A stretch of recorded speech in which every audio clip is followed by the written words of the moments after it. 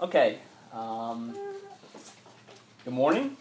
Good morning. I know a lot of you. I think I met some of you for the first time this morning, and it's been good to be with you just up to this point, to worship with you and sing some songs and prayers, to remember our Lord and Savior, His death and His burial and resurrection. It's great to know that there are just so many places where Christians come together to meet of like mind and like faith, and are concerned about doing things according to the Scripture, about worshiping God and worshiping the King, knowing His name. Most of what we're going to talk about this morning is going to come from 1 Corinthians. So if you want to go ahead and open up there, some of the scriptures we'll be talking about were actually already mentioned in the class this morning, or alluded to in a couple of different ways. But what I'd really like to talk about is the title of the sermon. Which everybody hates sermon titles mostly because they very rarely encapsulate what you're actually going to be talking about. But the idea in this thought process is using what Paul wrote to the 1 Corinthians to consider how we can glorify God in gray areas. There are a lot of questions that we have about what should I do in this scenario? What should I do when this happens? Almost every crossroad that we come to in life, I can't turn to a verse and say, this is where God told me to take this job, or told me to move to this city, or told me to do this or that. I think a lot of people like to think that God just tells them to go here, or tells them to go there, just kind of gives them this epiphany. I think why that's so prevalent today is it's a lot easier to think like that, because I can kind of push what I would like to do and then say, well, you can't tell me not to do it because God told me to do it. There's some kind of defense that can be given there. And so it makes things a little bit easier. I think the way Paul looked at decisions that needed to be made, it takes thinking. It takes a process of looking at what God would have me to do. And maybe not even just from one angle. I'll tell you the wrong question that we ask in a lot of things, and that's what we're going to start with. A lot of times the question is asked, if I do this thing, in and of itself, is it sin? And if I break that question down, if I look at the question, I can see right through that question. Because when I say in and of itself, is this one thing that I really want to do sin? In and of itself means if I squint hard enough and narrow it down to where nothing else matters around it, in and of itself, is this one thing sin? So what I've already told myself is, one, something I really want to do. Kind of regardless of what else is going on around, this is something I really want to do. And two, if I do it, I'm really not concerned with what that affects around that one thing or anything that might come out of that. I just want to know, can you point to a verse that says, Ryan, you can't do this thing? And that's the wrong way to look at the Scriptures. And that's something we talked about in the class this morning. When Jesus is telling them, Moses let you do this because you were a hard heart. You had a hard heart. You wanted to say, in and of itself, can I write my wife a certificate of divorce? Well, Moses said we could. We have this. You can write this piece of paper, and it says. Jesus said, wrong way of looking at it. It's the wrong way. And so what I like to do is look in 1 Corinthians at 5 correct questions to ask. These will be the 5 points. Write them down if you want to. When I get to the 5th one, we're pretty close to done. But 5 proper questions to ask. And they're going to come basically right from what Paul says in 1 Corinthians about should I or should I not do whatever it is that I come to. And when I say glorifying God in gray areas, it's things that we mentioned before. Should I take this job? Should I go to this party or whatever it may be?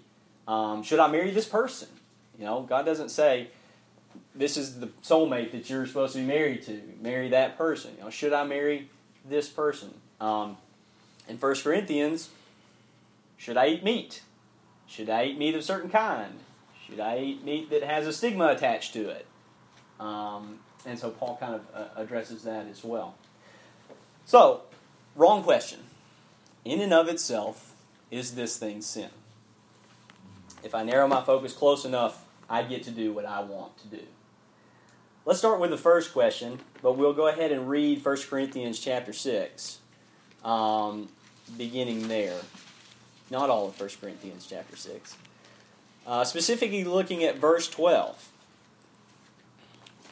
This is one of the passages that was alluded to this morning, where Paul says, all things are lawful to me, which is one of the things, you can hand your wife a certificate of divorce under the commandment that Moses gave. All things are lawful to me, but not all things are profitable. And he repeats this statement kind of at the end of a lot of what he's saying in chapter 10. In verse 23, he says, all things are lawful for me, but not all things are profitable. So there's a contrast right there. What is the thing that he's looking for to say whether or not I should do it? Whether or not it's profitable.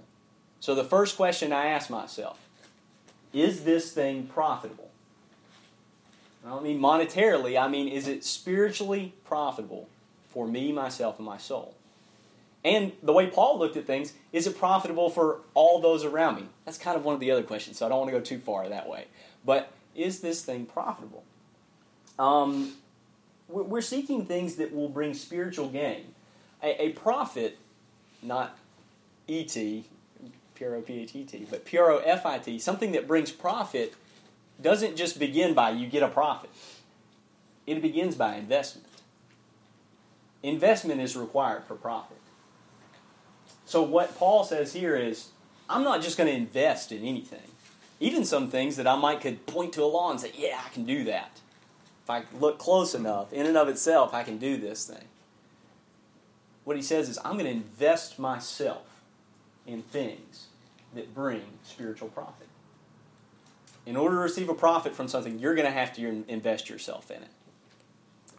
You may think of another passage that talks about something that is profitable. That may be something that's in your mind right now. Maybe it is. I hope it is, because then you're going to my next place. In 2 Timothy 3 and verse 16, we see a writing to Timothy that tells you about something that is extremely profitable. All Scripture is profitable to do certain things, to reprove, to rebuke, to make the man perfect, to complete a man. That's kind of a standard of measure that I would put up. Is something profitable? Scripture is profitable. It's worth investment. So when I have something that comes up to me, this is the way the question was posed to me. This is a stolen lesson, by the way, so if you think it's good, then I'll tell whoever I stole it from. What if my daughter comes to me and says, I want to get my nose pierced, or I want to get a tattoo, or I want to date this guy? You know, what do I say to that? That's kind of a gray area. I can't point to a passage that says, God says that piercing your ears is okay, but piercing your ear higher is not okay, or piercing your nose is not, you know. Do I look at just some... I want to go through these 5 questions. And I want to say, if you look at these questions intently and you can answer yes to all of these, and hopefully by the end, we have determined what's acceptable to God in doing this. Is this thing profitable to me? Is doing this something that's worth investing in? And that profit is something that is a spiritual profit.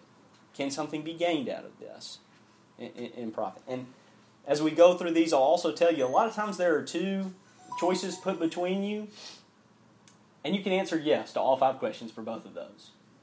Sometimes there is not a right and a wrong. There are 2 rights, and you choose which one you wish to choose. But you need to be answering these questions first. First question is not, in and of itself, is this sin? The question is it profitable? One standard of measure I would point to is Scripture is profitable. Okay?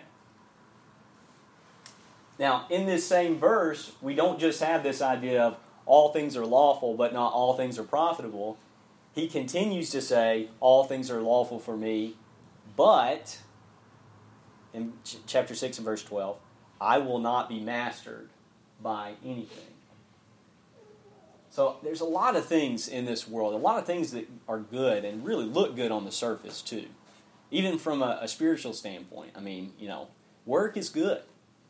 Sports are good. Families are good. All these types of things are things that we invest in, that we consider important.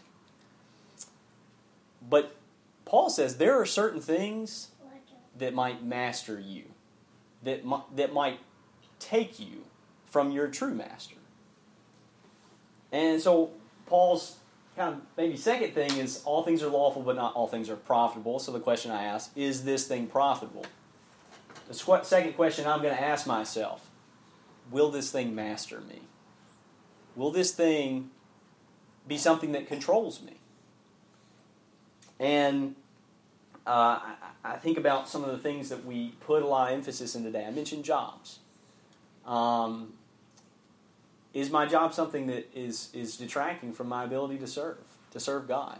Is it something that's taking control over me to the point, I don't even like saying that, to the point. That's like, it's taking control, but only up to, no, is this thing taking control of me that I can't serve God the way I should be doing? If so, it has mastered me. And when I ask the question, should I take this job? And these are all things that I'm supposed to be looking with forethought, looking ahead to. Should I take this job? Is it going to master me? When I go into that interview, they say, I'm sorry, you're going to have to work Sundays, and we never know when it's going to be, and forget about being with your family and being a good father to them, because you've got stuff you've got to do here, and the company comes number one. If I go into an interview like that and I ask myself, will it master me? The answer is yes, it will master me, and the reply is no, I cannot take this job. Because I can say, taking a job where I have to work a lot, in and of itself, is that sin? No, it's not. Taking this job that masters me is not profitable, is not right. It's not something that I need to be doing. So when I answer this question and I say, yes, this is going to master me, my answer needs to be no, I cannot do this thing. I think about parents. As a new parent, so I'm definitely not the person to be speaking on this. But we think about the things that happen between parents and their children. You hear parents say a lot of times, I just want my child to have what's best. It's things that I didn't have growing up. I hear that a lot of times. Or, I want my child to excel in school or excel in sports and all those kind of things. And we push our children to do these things so much that it becomes a master of them. The only thing that the child talks about is baseball. The only thing that the child concerns himself with is how much homework have I been able to get done. Sorry, gospel meeting, I can't be going to that. I have homework to do. And if I don't ace this test, then it might ruin the rest of my life. I can't do godly things because of that.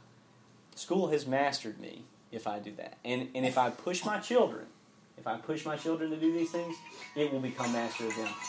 And not only that, it will not only have mastered them, but I will have sacrificed them to the altar of education, to the altar of sports. That's one of those things that we always think, when we read in the Old Testament about how they made their children pass through the fire. They sacrificed their children to the altar of Molech. He said, how could anybody ever do that? That God has mastered them to the point that they have offered their own child on that altar. And then we turn around and we offer our children to education, and to sports, and to prosperity, and to popularity. That ought not be so. The only master we want our children to have is our King and Savior, Jesus Christ. So when I come to a decision, when I come to a crossroads and I say, is this thing something I should be doing? First question I ask, is this thing profitable? The second question I'm going to ask is, will this thing master me? And like I said, there are a lot of good things in this world that are good things to do. But in certain instances, they will become our master. And we will have lost our true master. We can't serve Christ and the things of this world. Okay, coming to the third question, which I think is one of the really big parts of what Paul is saying here throughout 1 Corinthians. 1 Corinthians chapter 8.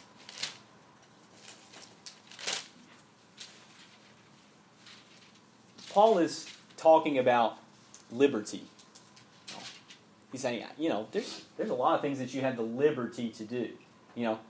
Maybe he would say, there's a lot of things that in and of themselves are not sin. These are your liberties. And Paul had a lot of liberties that he didn't take. But in verses 8 through 12, he's specifically pointing to a reason not to take a liberty. And I think there's a question that comes before whether or not we should take that liberty.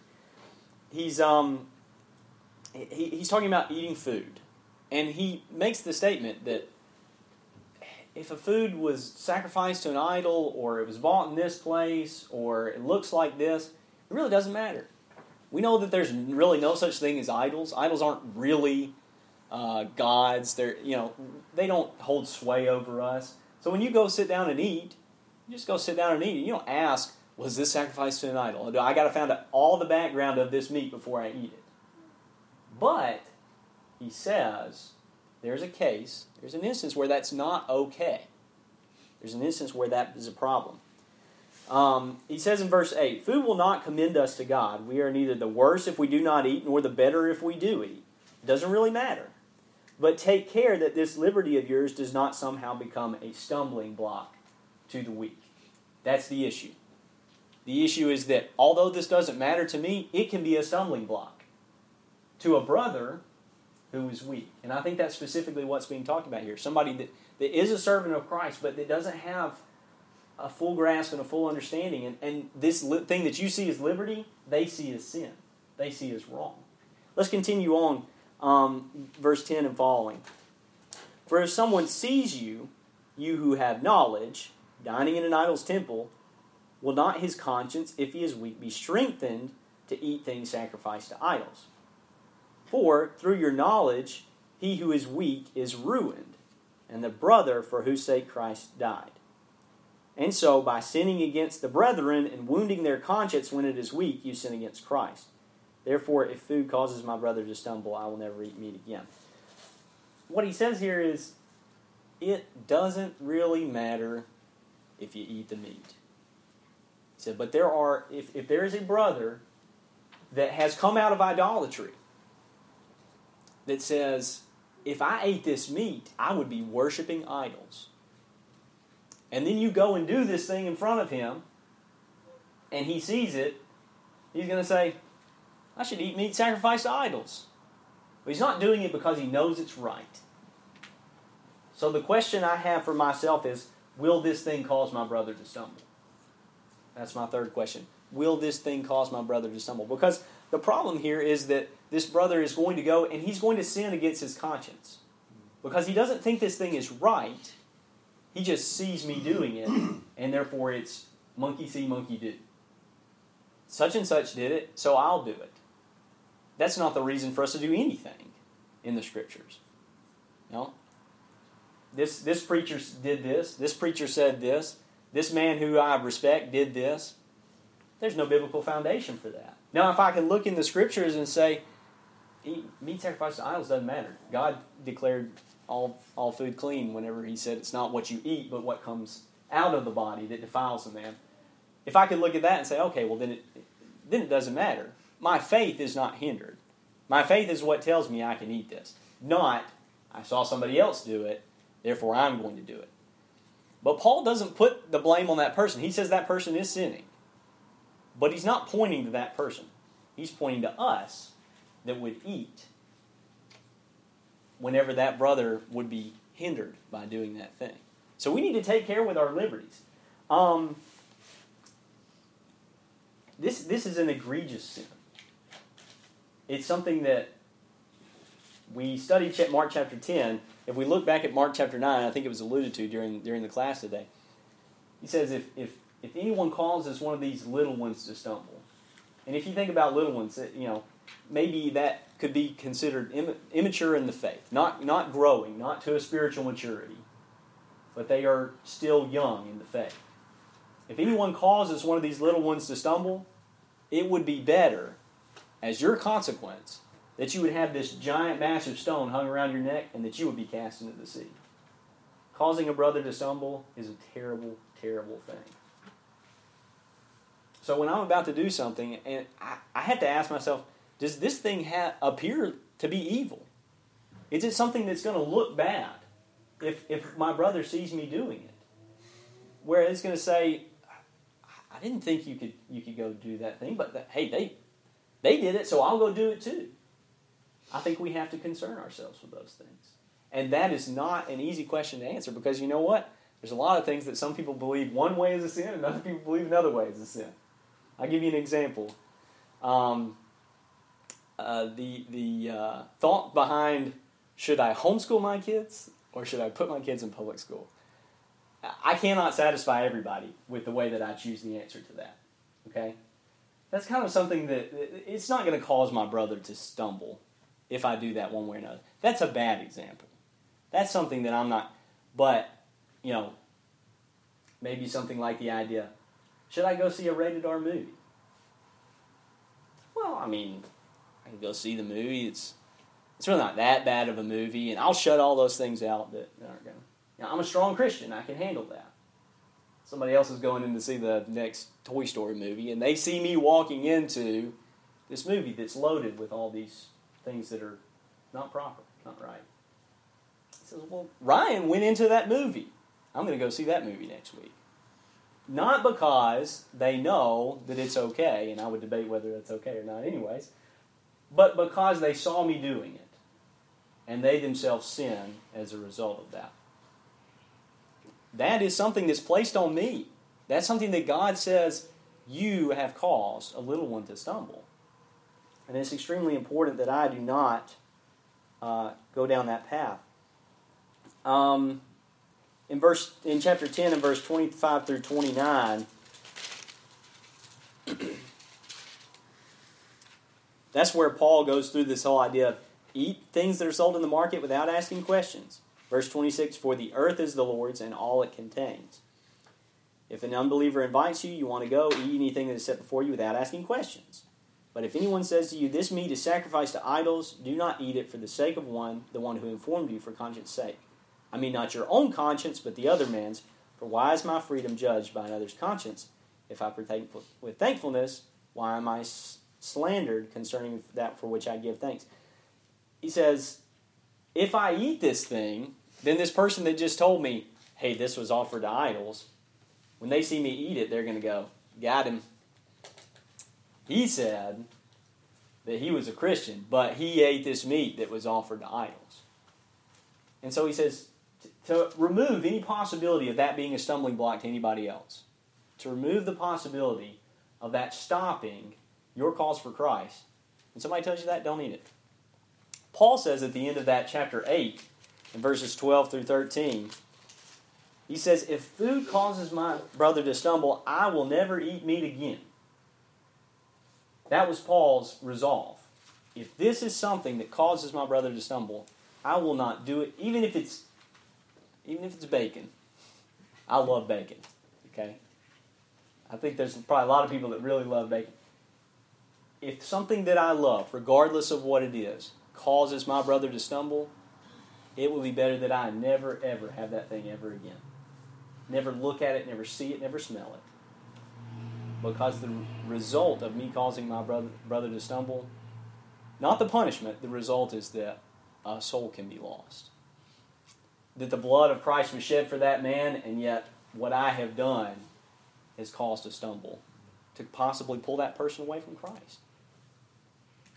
And that's a terrible thing. To fight against the blood of Christ, to fight against the death, burial, and resurrection that He gave for all. I don't want to be on the opposing side of that. So when I consider the things that I do in my life, I can't just look at what they mean for me. I have to look at what they mean to everybody around me. I can't do it in and of itself. I can't do that. Because there are people around me that see what I do, and it affects them. It will affect my family. It will affect those that I attend church with. It will affect those that maybe I don't even know but that look up to me. As a Christian or as a father or a husband, whatever it may be. I could cause them to stumble by doing such things. Paul says, ask that question. Will this cause my brother to stumble? If it will, I cannot do it. I cannot do it.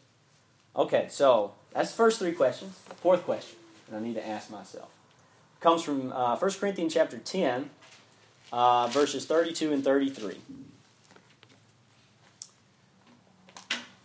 Verse 32 says, "Give no offense either to Jews or to Greeks or to the church of God, just as I also please all men in all things, not seeking my own profit, but the profit of the many, so that they may be saved." So we kind of are concluding a thought that we had on the last question, where we went through and we said, okay, if this man who's an unbeliever tells you this meat was sacrificed to idols and then puts it right before you, don't eat it. And the reason he says don't eat it is because it might be an offense to Jews or to Greeks or to the church of God, and it's going to hinder your ability to teach. If an unbeliever thinks that they have caught you in something, if they think that this is something that appears bad, and they feel like they can get you in a certain way, and I would say this extends to our attitude in the workplace, our attitude in all circles of our life, the way that we're viewed by those that are around us, that we desire to teach, that we want to know Christ. If we make decisions that do not respect the way that they're going to view me as I try and teach them, then we have not asked the right questions. The things that I do in my life, if I make decisions that will cause somebody to look at me and say, I'm not going to listen to that guy. Did you hear the way he talks about other people at work? I'm not going to listen to that guy. Did you hear what he did last weekend? Did you hear where he went yesterday? Did you hear what he does in his spare time? Did you hear how he treats his wife? Did you see how his children act? I'm not supposed to give offense to Jew or Greek or any man. But instead, I'm actually supposed to act in such a way that though men may revile me to an extent, eventually they're going to have to turn around and say, that's just a godly man. And that is my goal. Not to hinder my teaching, but to enhance my teaching. That I am not the stumbling block or the cause that these things are not making it through to those that I'm trying to teach. As teachers, as those trying to be examples, our desire is to get out of the way of the Word. Our desire is to not stop anything that God had to say. And if I live a life that isn't concerned about the way others view me in regard to God's Word, then I'm gonna not be able to accomplish that. I'm really not. I heard a man say one time when he was preaching or leading in any kind of way, his desire was just to be like a pipe or a conduit. That he just kind of channeled everything in the right direction that God gave and then got out of the way of it. He didn't want to take anything away from it. He didn't want to put his own spin on it. He wanted to show people what God said. And it didn't matter if his name was Joe or John or Jack or Jill, whatever it was. He wanted people to get the Word and only the Word. But if we don't look like Christ, people aren't going to see Christ. They're going to see us. They're going to see us in the way that we live, in the way that we look. So I want to look like Christ. So the only thing people see when they see me is Jesus. And so I have to do that by asking the question, are the things that I do in life, will they hinder my ability to teach? Will they make me look like somebody that can't be listened to, that can't be trusted as a Christian because it doesn't look like Jesus? And even if they were to revile me for a short time, they would eventually come to the conclusion that this man's just following God. And I can say everything that I want to say about him, but everything that he's doing is right out of God's Word. And so they will glorify God in the day of His visitation, as the Scriptures tell us. Okay, so first 4 questions. Is it profitable? Second question, will it master me? I don't remember what order I got them in. Third question, will it cause others to stumble? And fourth question, will it hinder my message to the lost? The last question really is a question that we've answered kind of through the whole thing. All these are subsets of what Paul says in 1 Corinthians chapter 10 and verse 31. We've kind of hit all around this passage. I think we've already read it once. But what Paul says is, whether then you eat or drink, whatever you do, do all to the glory of God. And the question that is hidden within all these first four questions that we've asked is, will what I'm doing glorify God? Can I speak God's name in doing this thing? Can I attach God to whatever it is that I'm doing? You know, should I go play basketball this weekend? Well, it depends. Are you going to act like Jesus when you play basketball? Are you going to concern yourself with others? Are you going to be contentious? Are you going to be concerned about how you look in front of everybody else, and your only concern is that you shut that person down on the other side and that you score all the points for your team? If that's the way you're going to act, then no, you shouldn't go play basketball this weekend. But I can attach my name to going and playing basketball with some friends on Saturday by being humble, by being concerned with others, by doing things the way Christ would have me to do. So while basketball really has nothing to do with God's Word or Jesus, I can do that thing in such a way that it glorifies God. First thing I do when I step out on the court is a beautiful day God has blessed us with. That's speaking God's name. Regardless of what sphere I'm in, regardless of what people I'm around, I can glorify God in doing that. Go into an R movie. Let me speak God's name right now. It's kind of a lot harder. I think I might have to search pretty hard to find a movie that's riddled with language and nudity and inappropriate subjects. I don't see us attaching Jesus to that very easily. So the question is, can I ask those questions and answer them truthfully? What can I do to glorify God? Because in the end, that's really our purpose in all of life. Everything that we do, every action that we take, should be to the glory of God. They're not our own bodies that we have. It's not our own blessings that we've been given. These are things that are of God. I need to be using them to glorify God today. Because one day He's going to come back and He's going to say, all those things that I gave you, and the time that I gave you, and the opportunities that you had, you didn't use them right. You used them for yourself. You wanted to see if you could find in and of itself whether or not things were okay to do. Just like I think Richard mentioned during the class earlier, that's a wrong way to look at God's Word. What can I do? What can I get away with? What kind of things can I have? The intent was really, what does God want me to do? What is the intention God has given on my life? And I think if we look at those things, we can see the areas that we can glorify God, and we can see the areas that we will not be glorifying God. But we have to answer truthfully. And it all begins with an understanding that God's Word is correct. God's way is best and not our own. God has left a way for us. He's prepared a way for us. He gave it to us through His blood and through His sacrifice. And if I'm not willing to take that, if I'm not willing to receive the blessing of the blood of Christ, I might as well not even ask these other 5 questions. Because I really don't care about glorifying God. I care about myself. I care about the things that I can do in this life. So, when Jesus said in Mark chapter 8, if anyone wishes to follow me, he must deny himself and take his cross up and follow me.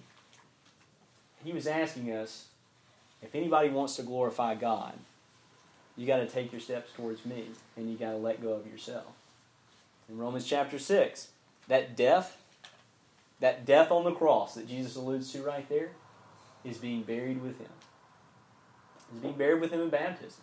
It's being taken to be washed and to come up in newness of life and to be a new man that says, I don't care about myself anymore. I don't want to look and find things that I can do because they please me.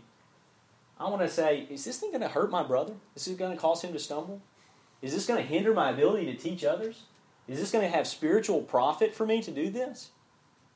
Is this going to glorify God? Those are the questions that I'm going to ask myself when I determine that I'm going to deny myself and take up my cross and follow God. And so I know the invitation is always out. The invitation is always left to deny ourselves. And if we have somehow crept back into this desire to please self, give me the things that I want, which we have to evaluate on a daily basis, there is always the opportunity now to make the change, to get away from that. And if we haven't put on Christ in baptism, we don't care what glorifying God means to us. We care about ourselves.